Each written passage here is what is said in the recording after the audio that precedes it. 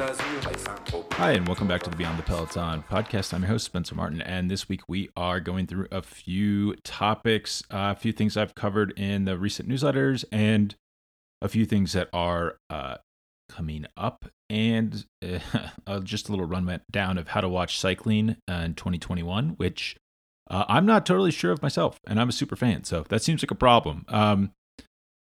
I want to get a little bit more involved for particularly newsletter readers about like how to actually watch the races. I realized I was like pushing out all these race analysis and recaps last year, and then thought maybe towards the end of the year that like, oh, unless you're like going through sports pirate Reddit boards, you might be a little confused about how to actually watch these races, or if you pay for European TV and use a VPN to watch it.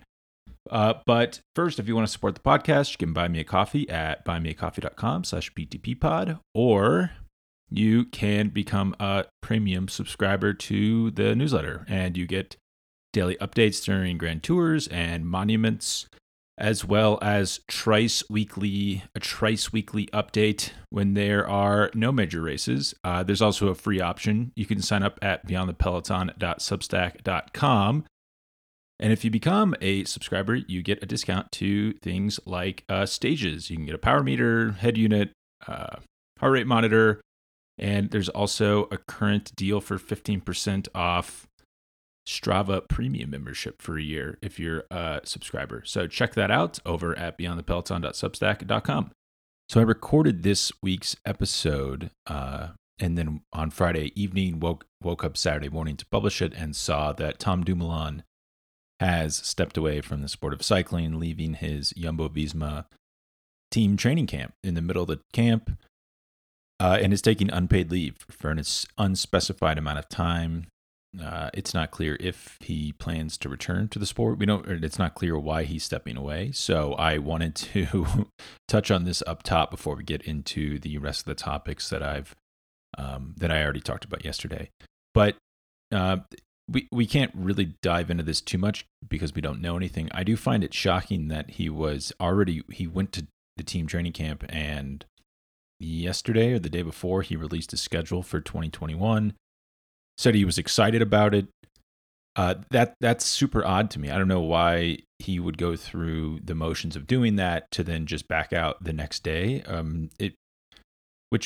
Because of that, it makes me think that this isn't a premeditated decision, that this is something that has just come up, I guess, in the heat of the moment. It's a really bizarre thing. I don't think I've ever seen anything like this before, where a star just goes to training camp and then decides mid-training camp, well, I actually don't want to do this with my life anymore, so I'm leaving. I wrote a little bit that this would be a big season for him that would shape the rest of his career. It's kind of hard to remember, but if we look back to like 2017, I'd say he was easily the second best Grand Tour rider in the world. And when he wins the Giro d'Italia, he was like the heir apparent to Chris Froome. 2018 rolls around, he loses the Giro, but only to a fantastic Chris Froome, gets second.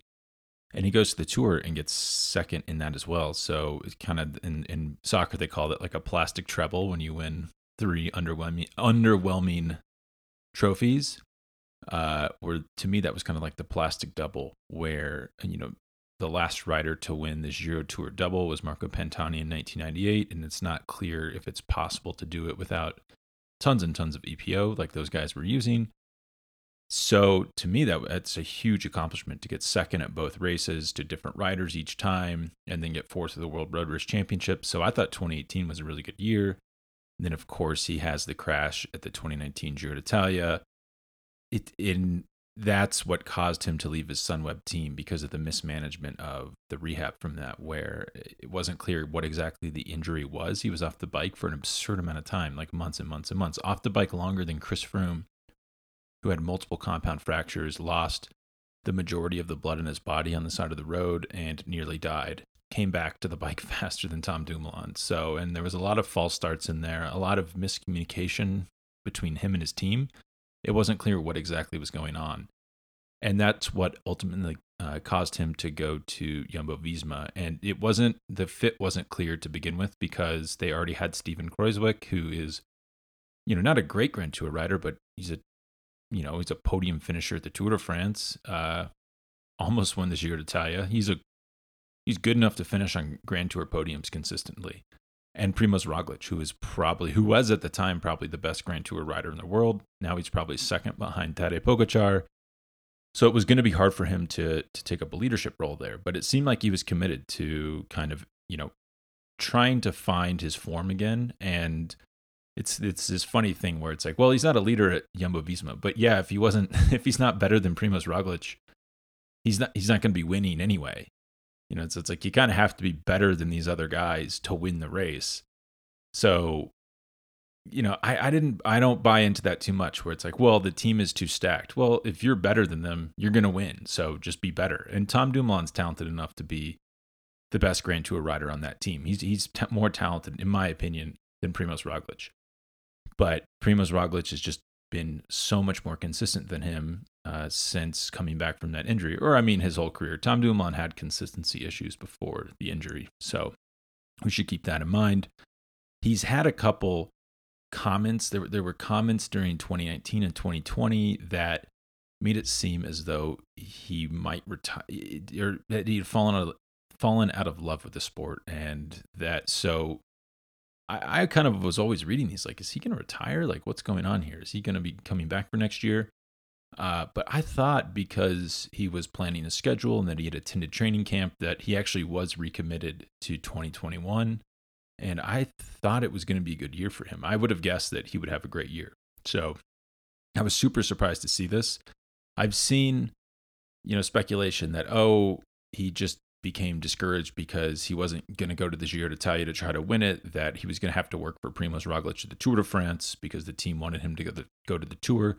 I don't totally buy that because the team, if he's better than Primoz Roglic, the Jumbo-Visma is more than happy to let him lead the team. Remember, Primoz Roglic didn't win the Tour de France in 2020. It's not like they have like a surefire winner sitting in their team and Tom Dumoulin has to take a back seat. I'm sure that leadership position is up for grabs. And if Tom Dumoulin wanted it, he certainly has the talent to get himself in shape and be the best Grand Tour rider on that team and probably win the 2021 Tour, especially with all those time trials. I think he's even still, post-injury, a better time trialist than Primoz Roglic. So that didn't totally add up to me. It seemed like he had every opportunity to kind of reemerge as a Tour de France contender and even win the Tour this year. I thought he was probably my best bet behind Tadej Pogačar to win the Tour.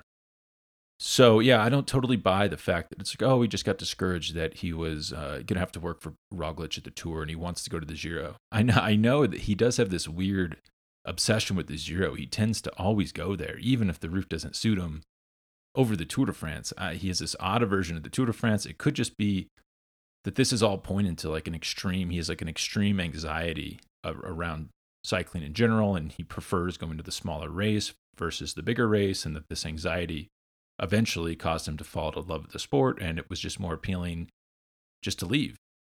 To go on unpaid leave from a very high-paying professional job as a professional athlete, you must really, really be not enjoying it. So something's clearly going on there, and perhaps there was friction within the team where he wanted to go to the Giro, and they said, no, that doesn't make any sense. You need to go to the Tour. You could win the Tour, and that's where we want you to be. And that caused enough friction for him to step away. It's really bizarre. Ultimately, we don't know anything, but I do think that the suddenness of this and the fact that he did attend training camp might point to something happening at that training camp that caused this sudden departure from the sport. I should note there, he was slightly implicated in the Operation Alderlass doping criminal investigation, where there was a German doctor storing blood bags. He had something like blood bags from 80 to 100 athletes in his garage, and he was caught. And Tom Dumoulin and Primoz Roglic's photos were being used in the interrogation of people already caught as potential suspects or people potentially also involved. So those investigators didn't just come up with those pictures. They didn't just pick random pictures of professional cyclists and show them to people. They must have had credible information that Roglic and Dumoulin were possibly involved. It's also worth noting that Dumoulin's not been the same rider since that bust happened, where, I don't think that's out of line to draw that line, to make that connection. If investigators are already making the connection, and then we've just seen that he was not the same rider last year that he was pre Alderlass doping bust. I think that's kind of curious and strange. And then this stepping away from the sport as that investigation is like ratcheting up and people are actually going to prison. One of the riders involved just recently was sentenced to prison, and the doctor orchestrating the ring just recently was sentenced to prison. So the timing is a little strange there. But we don't know a ton, but something to keep our eye on. And I will be sending out a more in-depth newsletter going over this later this week. I'll probably send that to the whole list. So if you're interested, sign up for the free email list at beyondthepeloton.substack.com. All right, well, we'll get back to the rest of the episode that I've already recorded. So Wout van Aert, I talked a few weeks ago. There was these rumors that Wout van Aert could go to Ineos. I wrote about that it was possible. And I mean, this is like anything's possible, right? With enough money, that they could pay Wout van Aert and Mathieu van der Poel and go over there with Tom Pidcock, and it would be like the most boring, dominant team of all time, and they would all have to work for each other. It'd be terrible, right? Because if you have great riders just becoming workers, like this has happened to Mikhail Kwiatkowski, and for the record, he's made tons of money and seems very happy with this decision, so I don't think he's personally regretting it. But it's kind of a bummer for fans because it takes these riders who could have had like fantastic individual careers, and you just kind of stick them on the front of a race and they ride so hard that non-star riders who are on other teams can't keep up, and you can kind of control a race that way because you in theory have your 8 riders are the 8 best riders in the race. So when you line it out and go hard, no one can stay with you. And that's key to that. If you've watched cycling in the last like 8 years, you've noticed that tactic, particularly from Ineos. And it's an expensive tactic because it relies on having the strongest riders in the race. You have to have like 8 of the strongest 20 riders in the race for that to work. And your Grand Tour contender, your team leader has to be the strongest of the riders, because we saw exactly what happens when that isn't the case at the Tour this year, where Jumbo-Visma rode like that.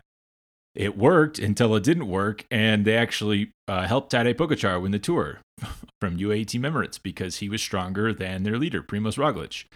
So, and I mean, classic example of this not working was Bahrain Merida, Bahrain McLaren, stage 17 of the Tour, where they set pace all day, and then their team leader gets dropped like at the bottom of the climb. So that it's like this is contingent upon having the strong. It's like the secret to winning the race is being the strongest rider in the race.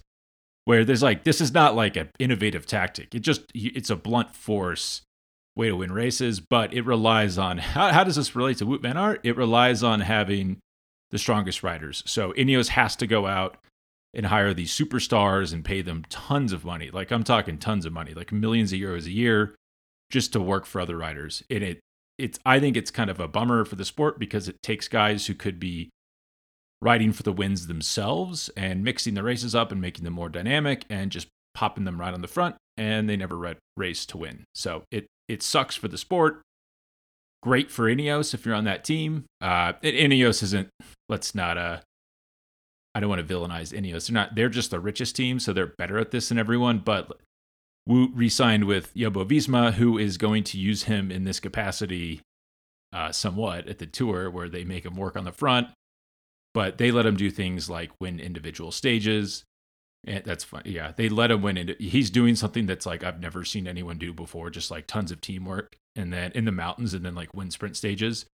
It's like he's doing that himself, but they're giving him the freedom to do that, which is super rare. Most teams wouldn't do that, especially Ineos. So I think it's good that he stayed with Jumbo-Visma. I was very happy to see him sign a 3-year extension. It's not clear to me if, I think 2021, he had 1 more year left on his deal.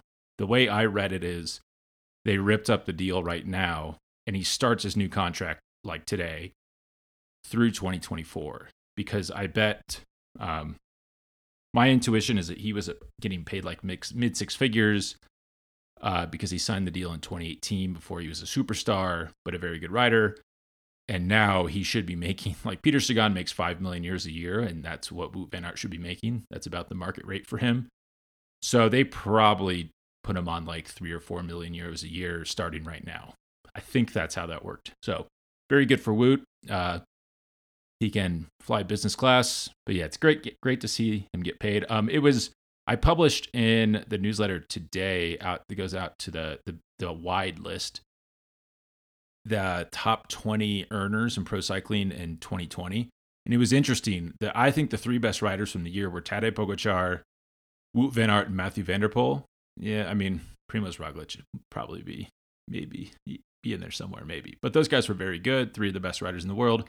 Neither of them were on the list, so that was interesting. Woot's certainly on the list now. I would assume Tadej Pogačar got on some type of new deal with UAE, with Fabio Aru, who was on that list, who was not good. He left or was not retained. His services were not retained by UAE Team Emirates. I would assume Tadej Pogačar got some of that cheddar that he was getting. I think he was getting paid like 2.6 million euros a year, which is crazy. So I think he just gave that salary right over to Tadej Pogačar. Which is money well spent. But yeah, so Mathieu van der Poel is kind of the lone guy. I don't know what he's making. Probably making less than €1 million a year, which is crazy, especially at his age. I think he's 26 this year. It's like now's when as a pro athlete, you got to be making your prime money right about now. So, and he's kind of done this himself. He purposely rides for small teams so he can stay flexible and race. He races 3 disciplines at a world-class level. So he wants to win the Olympic mountain bike race. He'll probably win the Cyclocross World Championships coming up, I think at the end of this month, and also race the Tour de France. And so he just has to take less money. I mean, he probably makes like incremental extra money from cross and mountain bike, but nothing compared to if he just went all in on the road, he would make a lot more money and signed with a big team. But that's actually an interesting Cross World Championships. I never cover cross. I kind of follow it. I just think there's better sources for cross information than me. People who are more interested in it, like the CX Hairs crew, got a great Substack and podcast. But I might write up. I might watch that race and write up something about it. I think that's gonna be really interesting because it's Wout van Aert versus Mathieu van der Poel, like right in the middle of the off season, which is really weird. And I don't think it's good for their road performance, but it will certainly be interesting. Next thing I did over on the premium newsletter, I ranked each World Tour team. There's 19 of them. I split them into 4 different tiers, and then did a detailed preview of what I expect from them this year. But I created a ranking system where I took the Pro Cycling Stats points from each individual rider, what they racked up in 2020, and then just added it. For the riders, I factored in riders leaving and riders coming in, and then came up with like a projected finish for each team in 2021. The top 4 were Ineos. Ineos had a shockingly good offseason. So Ineos, Deceuninck Quick-Step, UAE Team Emirates, Jumbo-Visma. Actually, I think Ineos is like way overrated. It's my own system, and I'm calling it overrated, which is funny. But Deceuninck Quick-Step finishes first. I think they've finished first the last 4 years. I expect them to finish first again. They're incredible. It almost doesn't matter who's on that team, which is ridiculous and shows that's the number one sign of a strong organization is when you can just swap in personalities and talents and just get the same results.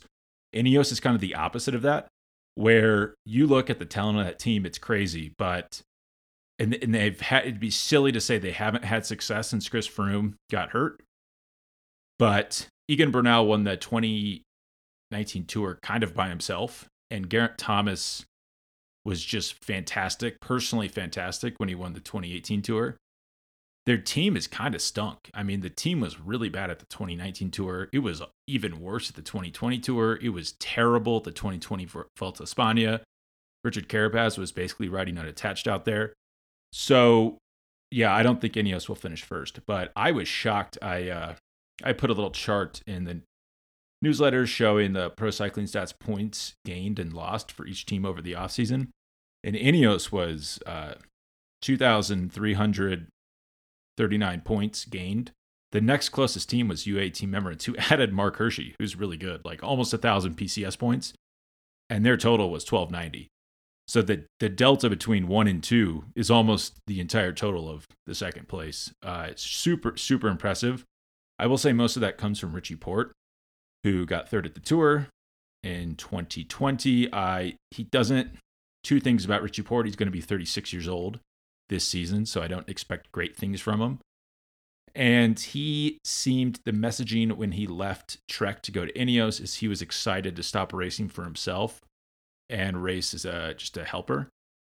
So I don't think he'll perform nearly as well as he did in 2020, and I think that's by design. He seemed excited to kind of leave that part of his career with the pressures and expectations and just go to working for other people. So just no slight to Richie Porte, but he's not going to be as good as he was in 2020 by design, or at least his results won't be as reflective of a good season. And they brought on Adam Yates, who's like, blah. I mean, guy finished top 10 at the Tour de France, and I'm calling him blah, but the days of him competing for Grand Tours are over. He should really focus on stage wins. I think he could have a very good career just sniping stage wins at Grand Tours for the next 5 years. Danny Martinez, who I think he's a big talent, not a huge believer in. He has absolutely no Grand Tour results, no like proven ability to last for 3 weeks. He's good. It's kind of same thing as Adam Yates, where I think he could be a great stage winner, but I don't expect great things from him. I shouldn't say that. I don't think he's going to be a star of the future.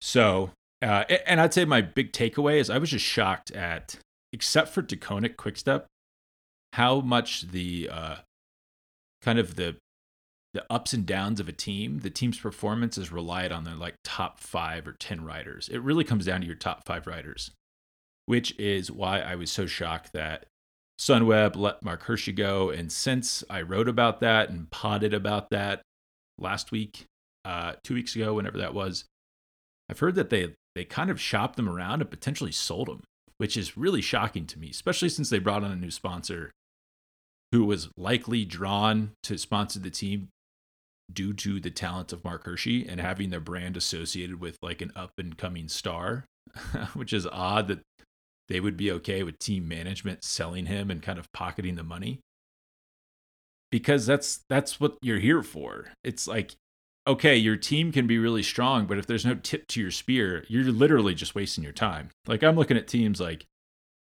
Trek Segafredo. I mean, they have the former world champion, so it doesn't even really apply to them. But let's look at like Cofidis, Quebeca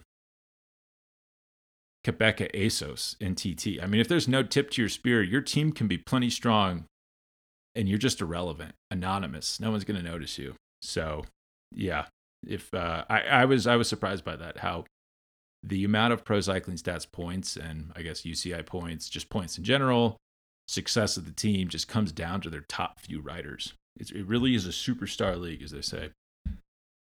I will be doing rider previews. So I went through each team. I thought it'd be fun then to go through. I'm going to go through like overall general classification, 1 day, time trials, sprinters, and preview like the top, I'd say like the people who finished top 10 in each of those classifications, and then a few wild cards. So like I will cover like Chris Froome because he is such a big star.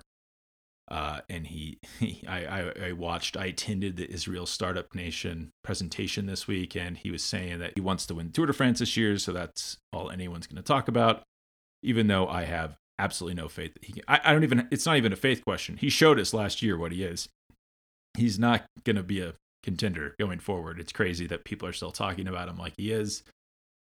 I think we kind of saw what Chris Froome's going to be for the rest of his career, which is a guy who used to win a lot of races as a guy who can't win races anymore, and at his best can kind of help teammates. So it's kind of frustrating that I just saw on Twitter, it's just people, it's like trying to tell people Santa isn't real. It's crazy. It's crazy how much faith people have in him, where it's just kind of all the facts point to him not having it anymore, which makes sense. He almost died from a crash.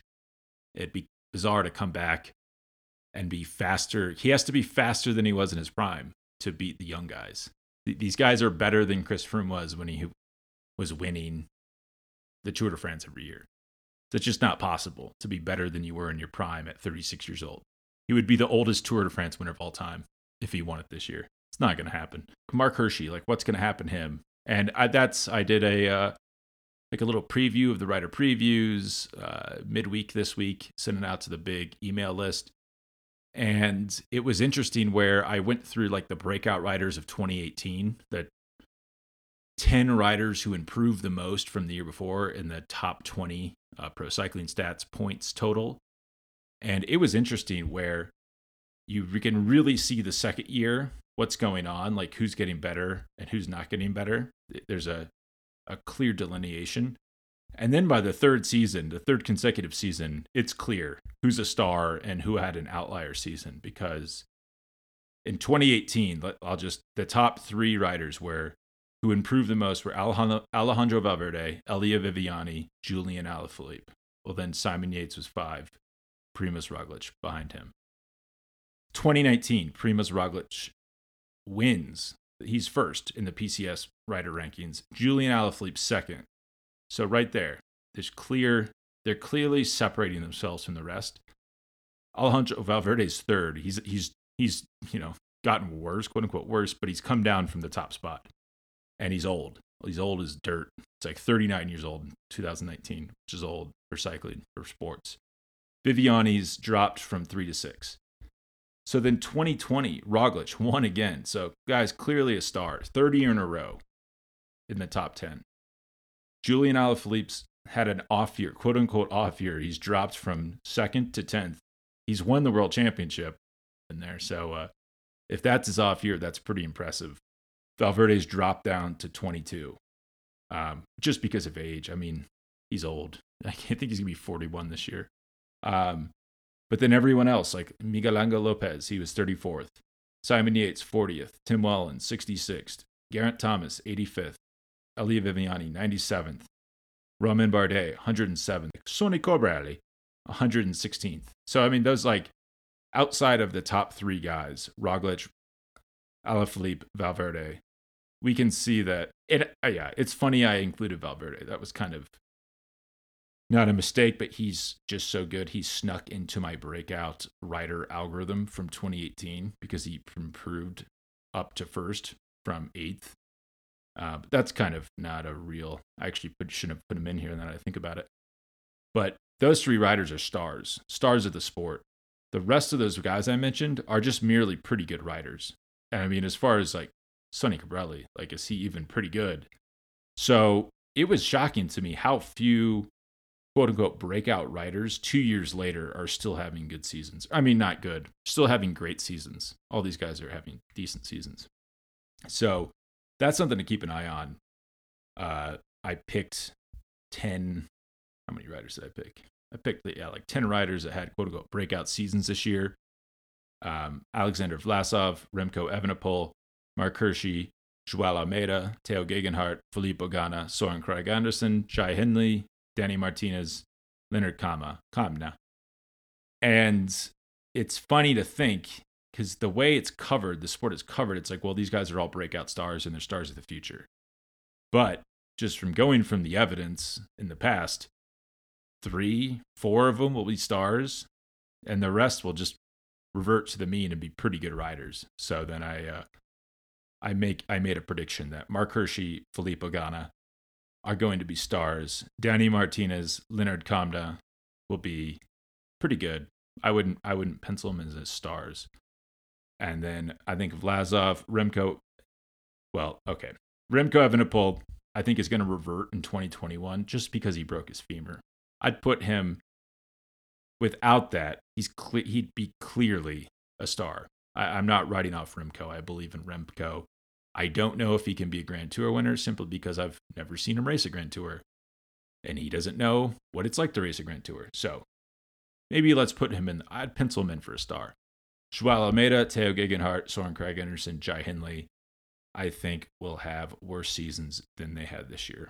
And will probably revert to the mean a little bit as their careers go on. Oh, and so the last topic, where to watch cycling in 2021. If you lived in the US, your one legal option has been NBC Sports. No, that's not true. So for the Tour de France, it's been NBC Sports. NBC Sports announced today they're going out of business. All those rights held by NBC Sports are getting transferred to, well, well, this is interesting. For they just mentioned they'd be migrating some bigger events like NASCAR and Soccer Premier League over to USA Network and hockey. They didn't mention anything about cycling. I would almost bet you cycling's going to Peacock. If you're not familiar with Peacock, it sucks. It is like NBC's streaming option, and Liverpool and Manchester United were like competing for the top spot in the English Premier League this last weekend. I was very excited to watch the game. I have NBC Sports. I come to want to watch it, and it's on Peacock, which is you have to pay an additional fee on top of your NBC Sports to watch anything. So I think now they're just going to migrate all of these kind of incremental, these marginal rights they have over to Peacock to try to get you to pay extra for that. So unfortunately, if you have cable and you have NBC Sports currently, that's going away. And I think you're going to have to pay extra to stream Peacock to watch the tour, which totally sucks because who's going to do that? Like very few people. So if you're just a general cycling fan and you're listening to this, I don't really know. I don't really know what to tell you. Like I'm like, should I start illegally streaming? And like that's a perk to the newsletter. I can send you an illegal stream. I'm not quite sure what to do. The way I watch cycling is I pay for Flow Bikes, which is it's a fairly expensive over the top service. It's like $150 a year, which for me is totally worth it. I watch like every race. They don't have the rights to every race in the U.S. because NBC is such a juggernaut / bully. But what they do is they buy the Canadian rights, and they're they're not super strict about VPN. So I just have kind of like a run-of-the-mill VPN. I can turn that on, and I can watch every cycling race in the U.S. with that. I just don't see the average cycling fan doing that, though. And then the other option was Fubo TV, which is it's a really expensive. It's like a $60 a month streaming over-the-top streaming service. You could buy a cycling package for $8 extra, but I've heard from a reader of my other newsletter, the Outerline newsletter that I co-author with two other people, Steve Maxwell and Joe Harris, weekly, and it's free. Sign up for that at theouterline.com. But someone got in touch with us and said that Fubo TV was retiring that. So it's not clear to me, and I believe Flow Sports just licenses Fubo TV's stream. So I think Fubo still owns those rights. I'll have to look into this. Or maybe Flowbikes is just purchasing it from them. But that will leave, basically, if you want to watch like mainstream cycling events like Paris-Roubaix, Tour of Flanders, World Championships, Tour de France, Vuelta a España, Giro d'Italia is, I think, only on Flowbikes. But you're going to have to buy Peacock in addition to your NBC Sports, which is crazy. Or get Flow Bikes and use a VPN. Neither of those are great options. So I'm going to keep looking into this, and I'll try to figure out maybe some pseudo legal solution. I don't know. I mean, if you'd be interested in joining like a Twitch stream that I'm just like streaming from my house, I might get in a lot of trouble for that, but just email me at beyondthepelotonpod@gmail.com and maybe we could work something out. But yeah, I'll keep looking into this, and hopefully the Tour de France is available on USA. But it's an unsexy network. Like who's going to USA to watch anything? It's just it's discouraging to me. There should just be a cycling package that you purchase, and then you can watch every race. Or it comes with your cable package. It's crazy that it's not. It seems like golf has figured that out.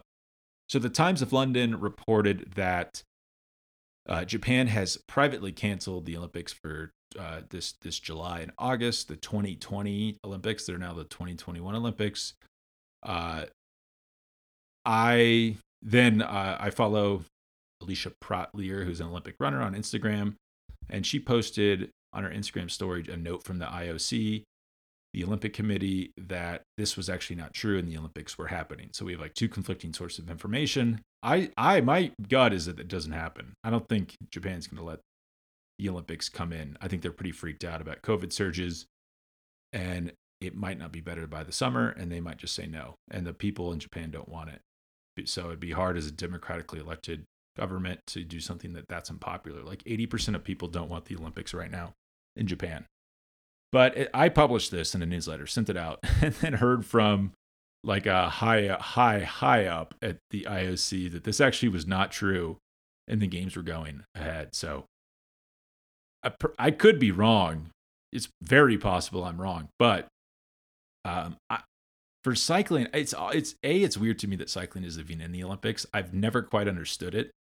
I think it should be like soccer, where it's amateur U23 racing. It should not be professional cyclists, because it's just odd, because you get professional cycling all the time. It's like professional baseball. It's just you're watching that every summer anyway.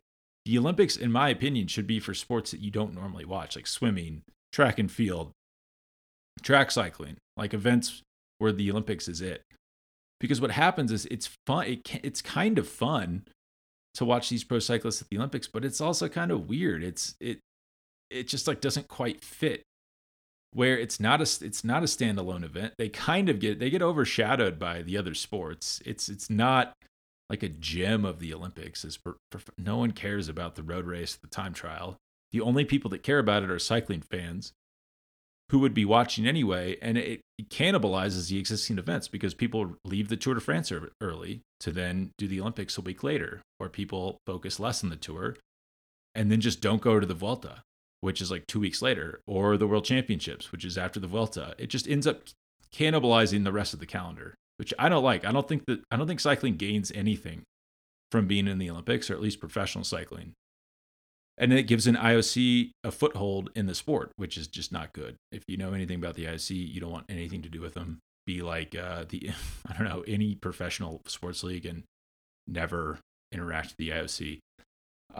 But it's an odd fit. So if the Olympics do get canceled, it actually helps the cycling calendar, because it means riders will focus more on the Tour and the Vuelta, and we'll be able to kind of preserve our marquee events more than it just getting diluted by people kind of like leaving the Tour early to go focus to get to Japan earlier, to focus on the Olympics, or just not doing the Tour at all, and then not doing the Vuelta. It totally screws up the existing cycling calendar. So I'm not a big fan of it. Would obviously hate to see the Olympics canceled, because A, it's a fun event. B, it'd be devastating to the Olympians, and C, it would kind of signal that things are not back to normal, nor will they be back to normal for a while. So just something to keep an eye on in the coming weeks. But yeah, I thought it was interesting how quickly they responded. The Times of London, it's a pretty reputable source, so it'd be odd if they were just totally wrong on that. But and I also don't doubt the IOC is full steam ahead. I think it just more depends on Japan. Japan says no, doesn't matter what the IOC thinks. And it's probably too late to move the games at this point. So I think it's probably in the hands of the Japanese government more than the IOC at this point. But yeah, have a great week. I'm recording this on Friday. I might not get it out until next week, but have a great weekend. And if this is after the weekend, I hope you had a great weekend. Please rate and review the podcast wherever you're listening to it. Check out the newsletter, beyondthepeloton.substack.com. And I'll talk to you soon. All right, bye.